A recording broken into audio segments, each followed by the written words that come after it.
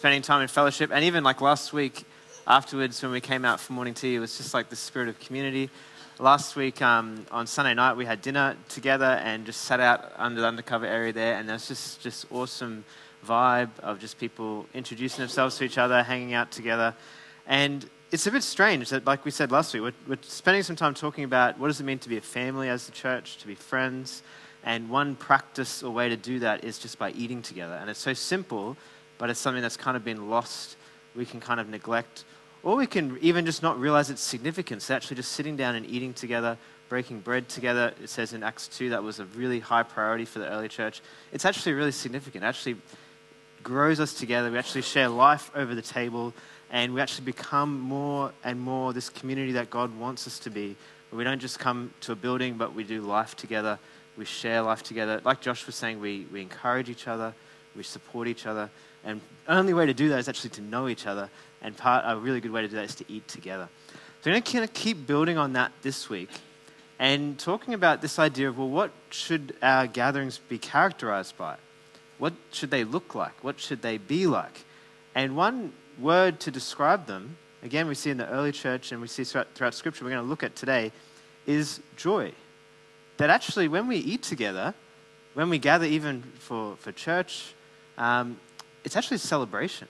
And actually celebration and joy and delight are really central to what it means to be a follower of Jesus, and also to what it means to be a community of people who follow Jesus in his kingdom, that we're people who celebrate and are characterized by joy.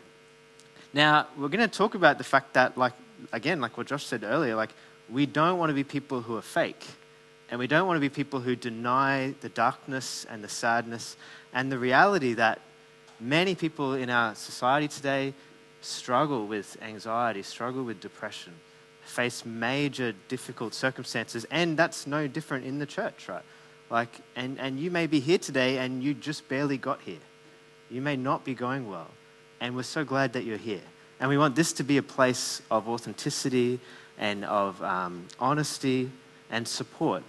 But we also want it to be a place where we grow to be people characterized by joy. And how do those two things go together? We're going to kind of look at that as we go. But to start with, I just want to give you some reasons why joy is so important. Why this is actually needs to be a high value, needs to characterize our gatherings even, and is actually something that we're to be growing in and growing towards. Then we'll look at a practice and some of the issues around how do we do that without being fake and so forth. So I just want to start with some reasons, and then we'll look at some different scriptures and go from there. So I might pray, and then we'll get started. So Father, we just thank you, just for the songs that we've been singing, for who you are, for your creation, that we sing for joy at the work of your hands, that you have even come to save us and redeem us. And we thank you for your word. We thank you for your nature. And Holy Spirit, we just ask that you would speak powerfully to us individually and as a community, and just lead us in the way that you want us to go. We just pray this in your name, Lord. Amen. So, firstly, I'm going to give you 3 reasons. Why joy? Why want this to be an important value as a church? The first thing, you may not have thought of this before, is that God is actually the most joyful being there is. God is the most joyful person there is. You think about, even as we're just singing about the creation, about all the things that God has made. Like maybe you've been to somewhere that's just spectacular and you're just overwhelmed by the beauty of it. When Tam and I got married, we went to Queenstown, and it's just so beautiful in New Zealand, just the mountains, the lake.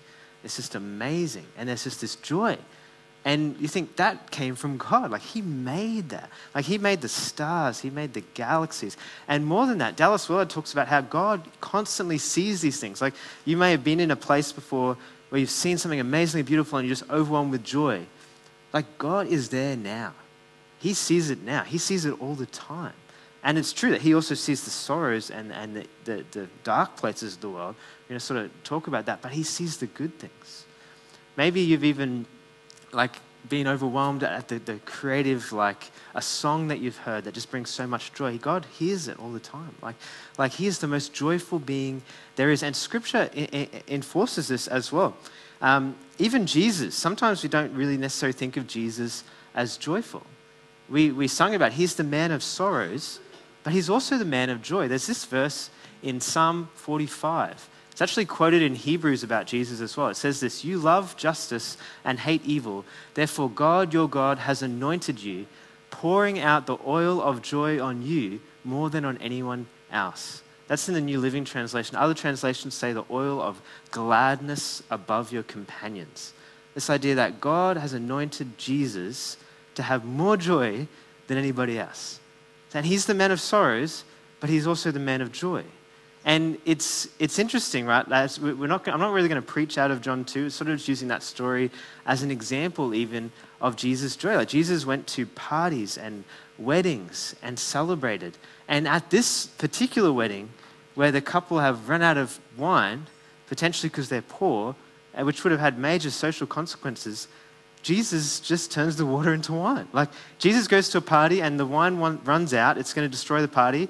He does a miracle so the party can keep going. John Driver sent me this week, which is kind of a cool picture. Thought you guys might like that. John liked that. And do we think about that though, really? Like Jesus turned water into wine. Like this was at a wedding. It's easy just to read the story without really picturing ourselves there. But imagine what that would have been like at that party. Imagine how much like nervousness and confusion there would have been without the wine. It's running out. And now there's this abundance of wine that's even better. You just imagine how much joy came from that for that couple, for Jesus' followers. Towards the end of that passage, it says, he called the bridegroom aside and said, "Everyone brings out the choice wine first, and then the cheaper wine after the guests have had too much to drink. But you have saved the best till now." It's like Jesus brings the best wine. He just takes this simple thing like water and turns it into, and just continues the celebration. And Jesus is, like we said, he is constantly at meals celebrating with people, eating with people, going to weddings. So much so that he got this reputation of drinking too much and eating too much. And again, he didn't do that. He didn't eat too much or drink too much, but he got that reputation. He would go and eat, and he ate with sinners. He ate with people that you shouldn't eat with. And he would celebrate and announce God's kingdom and God's reign. And it's interesting that Jesus, I don't know if we often think of this as Jesus as being really joyful. Even sometimes we can read the Gospels and so forth, and we read like someone got healed or their sight restored or something. But just imagine what like celebration there would be if that happened. Like imagine the days, it says, when they brought all their sick to Jesus and they healed them. Imagine there's like hundreds of sick people just healed. Like how much just cheering and partying and clapping and just celebration there would be in that situation. It would just be amazing to be there and to see that. But at the same time, right, so he is the man of sorrows, but also of joy. This is how Henry Nouwen describes Jesus in this way. He says, "The divine joy does not obliterate the divine sorrow. In our world, joy and sorrow exclude each other. So you're either joyful or you're sad, one or the other. Here below, joy means the absence of sorrow, and sorrow the absence of joy. But such distinctions do not exist in God. Jesus, the Son of God, is the man of sorrows, but also the man of complete joy." He holds them both. And we could even argue that joy is the primary. The sorrow, the sadness is because of the brokenness, because of what's been lost. Is because it's not right. It's not how it should be. Joy is like the main category, and the sadness is because things are not right. So firstly, we are called to joy because God is actually joyful. He's the most joyful being there is. Secondly, we need joy to get by, especially to get through difficult, hard things. And again, this was even true for Jesus. There's this passage in Hebrews. It says this, "For the joy set before him, he endured the cross, scorning its shame, and sat down at the right hand of the throne of God." So Jesus is celebrating with people, announcing the kingdom of God, but his whole life is in the shadow of the cross. And he goes to the cross motivated out of love, but also motivated knowing the joy that will come as a result of following his Father, of defeating evil, of winning salvation, of his people, the creation, all things being made new. There's this joy that allows Jesus to endure the most darkest, most evil thing that's ever happened and overcome it. And it's the same for us, that we have to go through difficult things. And joy is actually often the thing that gets us through.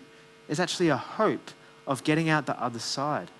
Richard Foster quotes, he describes this and the importance of joy to endure. He said, "We cannot continue long in anything without joy. Women endure childbirth because of the joy of motherhood lies on the other side. Young married couples struggle through the first difficult years of adjustment because they value the assurance of a long life together." And I love this last one. "Parents hold steady through the teen years, knowing that their children will emerge at the other end human once again." I feel like maybe he had teenagers when he was writing this or something like that. I don't know. But his point, right, is that as we go through difficult things, and the same way when you're learning something, when you start something new, when you have to just go through a difficult season, it's often, there needs to be some joy. There needs to be some joy at the end. There needs to be a hope. If there's just nothing, it's so hard to endure. We need it to get by. And lastly, God actually desires us to become people characterized by joy like Him.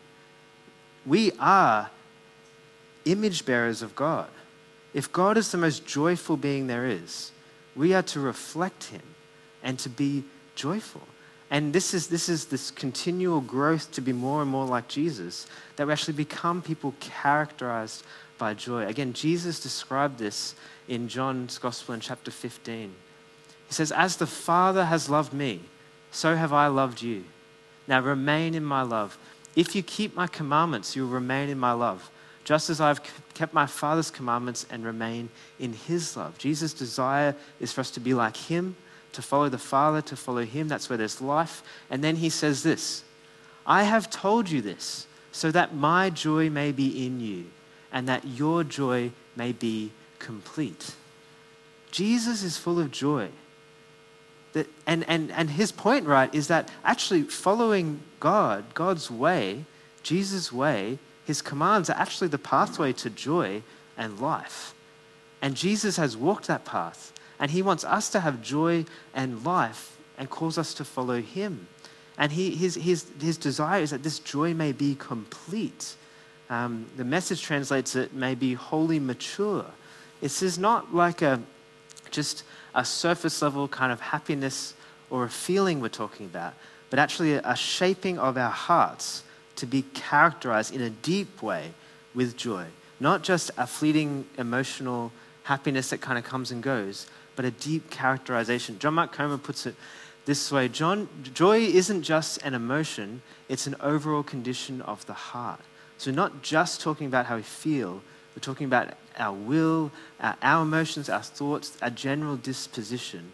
Is the goal, right, is that we grow to be people who are characterized by joy in the midst of sorrow, in the midst of sadness, but still joy. So that's just some reasons to pursue this, to talk about this, to say, actually, this is a value to the Father, to Jesus, as a part of following Jesus. But you may still think, well, that still doesn't help me much, because how do we do that? And maybe you've been in places before, or in churches before, around people before, where because of the pressure to be joyful, we deny our circumstances, or we deny our feelings. We just repress and put on a face and put on an act. And we say, well, we're meant to be joyful, we're meant to be happy, we're meant to be nice, let's just do it. And we just deny reality. And we know that that's not a good option. That's not a good way forward. But I think sometimes we can see that and we go so far the other direction and we say we value authenticity and we value being real and we value being honest. So we want to be honest about how we're feeling, and we're feeling really afraid or really anxious or depressed. And that's really good, to be honest, and there's power in vulnerability. But sometimes, and I think particularly sort of today, we can easily think that we are what we feel. And what we feel defines us, or what we feel is where we're stuck. And we just, however we feel, that's where we're at. What we're talking about is how do we not be fake, but not just be at the mercy of our circumstances or at the mercy of our emotions, but actually grow on this path of becoming joyful people. Not fake, not enslaved, but growing in joy. And what practice can we embrace to do that? So that this is authentic, this is real, it's not fake, but it is possible. There's this guy who's written this book, I'm basing a lot of this on, called Richard Foster, called The Celebration of Discipline. And it's this idea of actually we have a will and we can choose things. We feel things, but we can even respond to our emotions. We can choose particularly what we think. We can't really choose how we feel. You sort of can't will yourself into joy, but we can still respond to our circumstances, our emotions, especially with our thoughts, especially with our actions. And then at the last chapter, he talks about the discipline of celebration. And you hear those two words and you think those two words just don't go together, right? Like discipline and celebration. It's like, that doesn't sound right. But it's profound. His point is that actually celebrating is a choice. It's an act of the will that we actually choose to do in order to grow as people who are characterized by joy. So discipline is something that you choose to do and you make a habit of it. And celebration is the act of having joy and delight and celebrating. And the interesting thing is that this is, in the New Testament, right, is commanded. Like multiple times in the New Testament, in the whole scripture, we are told to rejoice.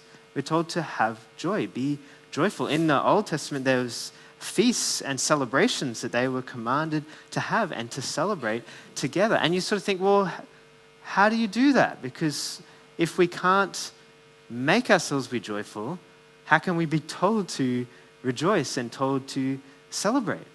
This is one example. We're going to look through Philippians 4.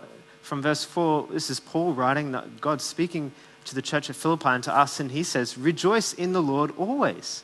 I'll say it again, rejoice. Let your gentleness be evident to all, the Lord is near. He tells them 2 times, right, in the one sentence, to rejoice. And again, this is a church in difficult situations, lots of reasons to not rejoice, but Paul tells them, rejoice. And so I think, how? How do you do that? Because you don't want to go fake, but if we're afraid or if we're anxious, if we're struggling for legitimate reasons, like, how do we do that? Foster says this: the decision to set the mind on the higher things of life is an act of the will. So he's saying, actually, we can control our mind. Our will can choose what we think about. That is why celebration is a discipline. It's not something that falls on our heads. It's the result of a consciously chosen way of thinking and living. And often we can think of joy or happiness kind of like that, right? It's just sort of, it just drops on you. All of a sudden, you're happy. Or all of a sudden, you're joyful. I think particularly at church, we can sometimes think like that. Like God will just zap us and we'll have joy. Or the Holy Spirit will just fill us and we'll have joy. And that happens. But that's not really the goal necessarily. The goal is that we grow to be characterized by joy. And he says this is actually a consciously chosen way of thinking and living. Actually, our will can respond to our circumstances and emotions and go in a certain direction. But again, right, how? How do we do that? And Paul in Philippians 4 basically gives some keys. We're going to go through 3 steps of actions that we can take that grow us and shape us and position us to, over time, grow slowly in this direction. The first one, he says, after the command to joy, he says, do not be anxious about anything. And again, you sort of think, well, how do we do that? Like, if you're anxious, you tell someone not to be anxious, that's really hard. When you tell someone anxious to be joyful, it's like, well, now I'm not joyful, now I'm anxious about the fact that I'm not joyful, and then you just get worse and worse. Like it doesn't help. But his point, right, is not just like, knock it off, don't be anxious. His point is the same way Jesus says, don't worry about your life. Paul says, don't be anxious about anything. Other guys translate or talk about this as anxious care. This is worry. And the idea of when we're anxious is often linked to control. We wanted to control a situation, a circumstance. When we're anxious, we kind of constrict the space is close, there's tension, and we're full of care. We're anxious and we're full of care. Foster talks about how you can't celebrate when you're full of anxious care. To celebrate there's this lightness. There's a spring in the step. The joy can only come when there's that space. And the first step is actually to rid ourselves of anxious care, to let go of it. And again, this is a conscious choice to release control. Anxiety, when we feel anxious, the pull of our emotions is to control, but the response is actually let go of anxious care. Actually let go of control. Actually remember, we can't control much, God can. And like Jesus says, look at the birds. Remember, God looks after them. Look at the flowers. Remember, God looks after them, and let go and open. Again, that's not easy. That's very difficult. But it's an act of the will. Paul keeps going. He says, but in every situation, by prayer and petition with thanksgiving, present your requests to God. And the peace of God, which transcends all understanding, will guard your hearts and your minds in Christ Jesus. So he says, after we say, do not be anxious, then in every situation, pray, open to God, ask God, and be characterized by thanksgiving. So after we rid ourselves of anxious care, we pray. We open ourselves to God. We remember who He is, ask for what we need, and give thanks for the things that He's given.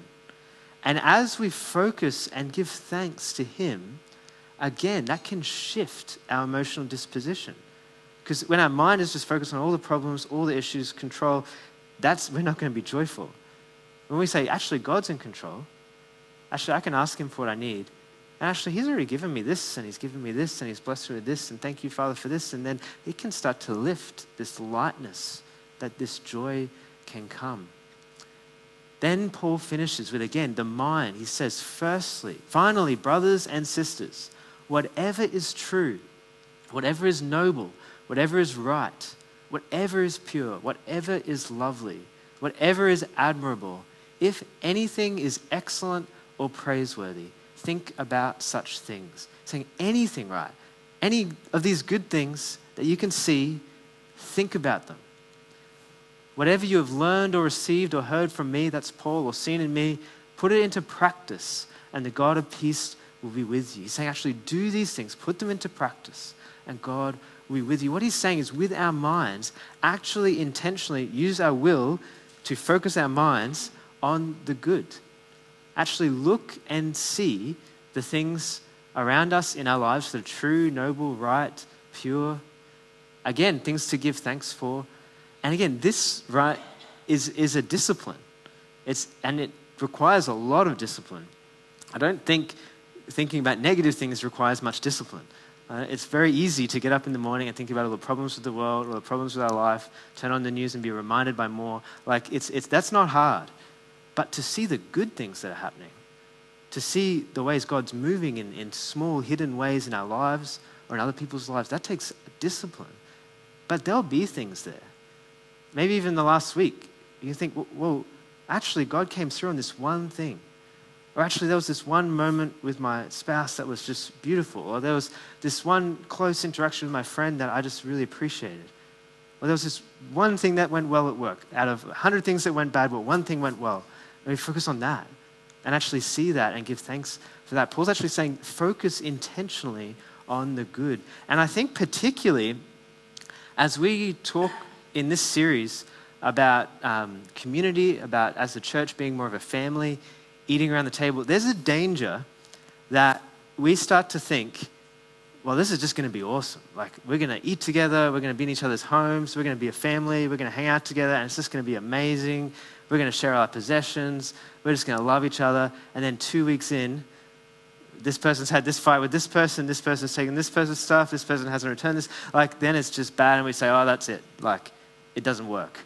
It's too hard. Like, we have this vision, and it gets shattered by the reality that actually all of us are still broken in church. Actually, there's still a whole lot of problems in church. Actually, people are going to hurt each other. That's why such a high value on forgiveness, because so much forgiveness is going to be needed. Like, that it's not going to be this awesome vision. There's actually going to be a whole lot of problems. But what we can choose to do is in each other, focus on the good. Actually see the light in each other. Actually see the gifts of each other. Actually give thanks for each other. Because it's easy, especially right as you grow close to each other, it's easy to see each other's problems and faults and weaknesses. Again, it takes discipline to see the strengths, to see the blessings, to see the gifts, and to call them out. But there's power in that. Graham Cook talks about this idea of church and friendships. He says, we can build friendships only on appreciation, appreciating each other. We cannot build them on disapproval or dissatisfaction. We must actively look for signs of appreciation in one another and learn to enjoy the people around us. Bonhoeffer talks about this as well. He says we get disillusioned with church, but the right response is actually give thanks to God for the people who he's given us. Give thanks and recognize that actually we're bonded through Jesus. Jesus is in our midst. We give thanks for the people he's given us. And we actively look for ways to appreciate one another. So this is true in our lives, but I think particularly true as a community. How do we actually be a community characterized by joy? It's only going to be through practicing these steps. This discipline of celebration, the pathway, let go of anxious care. Pray, ask, give thanks, be characterized by gratitude to God. There's so much to thank God for. Focus on the good in our lives, in the world, in our community. And again, this does not at all mean denying the darkness. It does not at all mean that we say there's no problems, everything's all good. No, if anything, we're more free to acknowledge just how bad things are and actually be real. Because the fakeness is a step back. Step forward to be honest. We have to be honest, especially letting go of anxious care. Like one step in some ways is actually just saying, actually, I'm really anxious. Like just acknowledging that is a step forward to letting go of it. If it's repressed, you can't let go of it. You have to acknowledge it, let go of it, and then move forward. But acknowledging it even can be difficult. But this is a path forward. It does not mean that we deny the darkness, but we celebrate the light. That passage at the start of the Philippians passage, Eugene Peterson translates it, instead of rejoice, celebrate. Celebrate God all day, every day. And again, celebrate is often with other people around a table. We're eating, we're sharing in each other's homes, we go down to the park and celebrate. So one thing that you can do this week maybe, and again, as we have morning tea today, we're going to have dinner again tonight. Maybe if you're in a Connect group, or if you join a Connect group, you can do this, or just with the friends or people that you're around, is actually just this week or plan something where you celebrate and have a party together in God's presence. Actually enjoy food, enjoy the gifts of God, and celebrate and have fun and have joy and delight with him and the people around us. Because God's kingdom is when it comes in fullness, will come as a wedding, as a party. And Jesus celebrated this while he was here.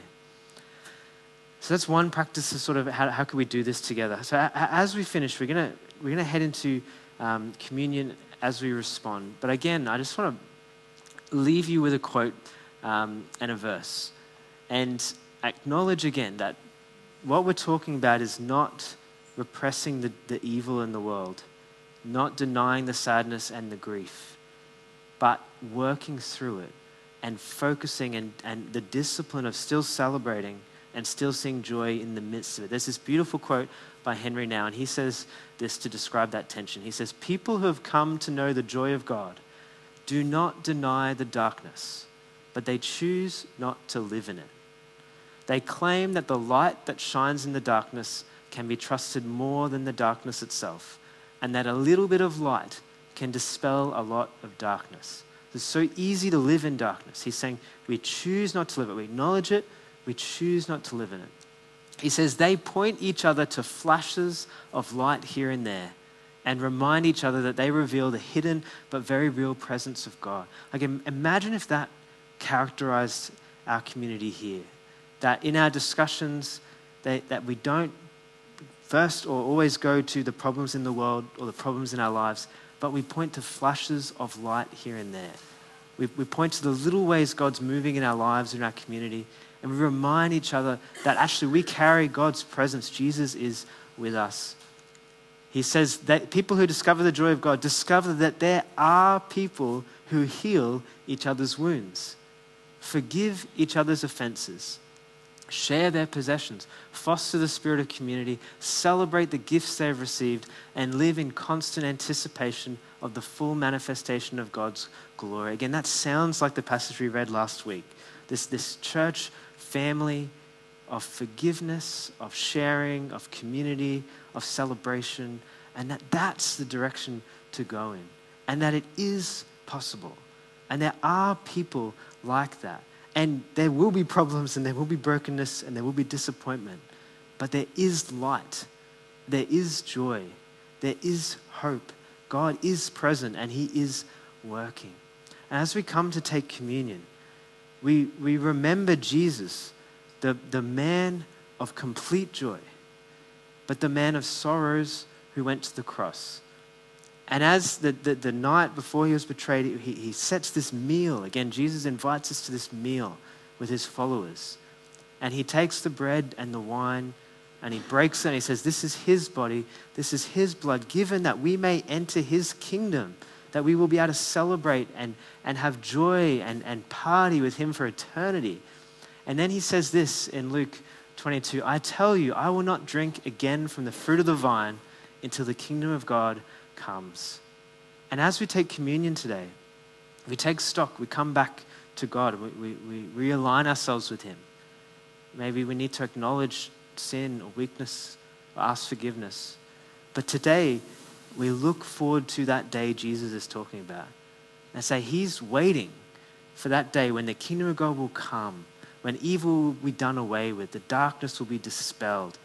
There'll be no more death, there'll be no more suffering. There'll be peace, there'll be joy, there'll be God's presence, and that's what he's invited us to.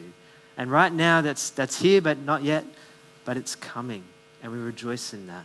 So as you take this, remember that that's where everything is heading, and we're going to respond. So I might invite the helpers to come up, and then I'll pray.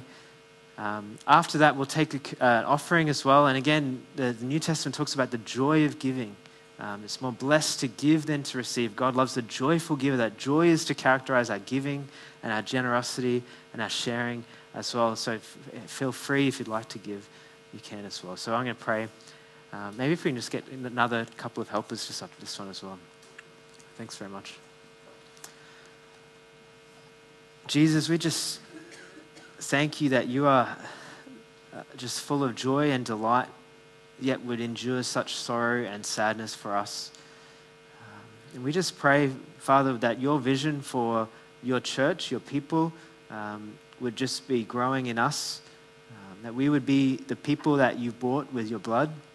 We would be the people that host your presence and reflect you to the world. And Lord, we just pray that in our individual lives and in our community, would you grow us in joy, even in the midst of sorrow and sadness. And Father, we just pray that we'd be this place of forgiveness and life and healing, authenticity, yet growing in joy and freedom. And just pray particularly, Father, for today, for any who are anxious and sad. Lord, we just pray your presence and your peace, your grace in our midst. So would you meet with us now as we take communion, Lord, and we just offer ourselves to you in your name. Amen.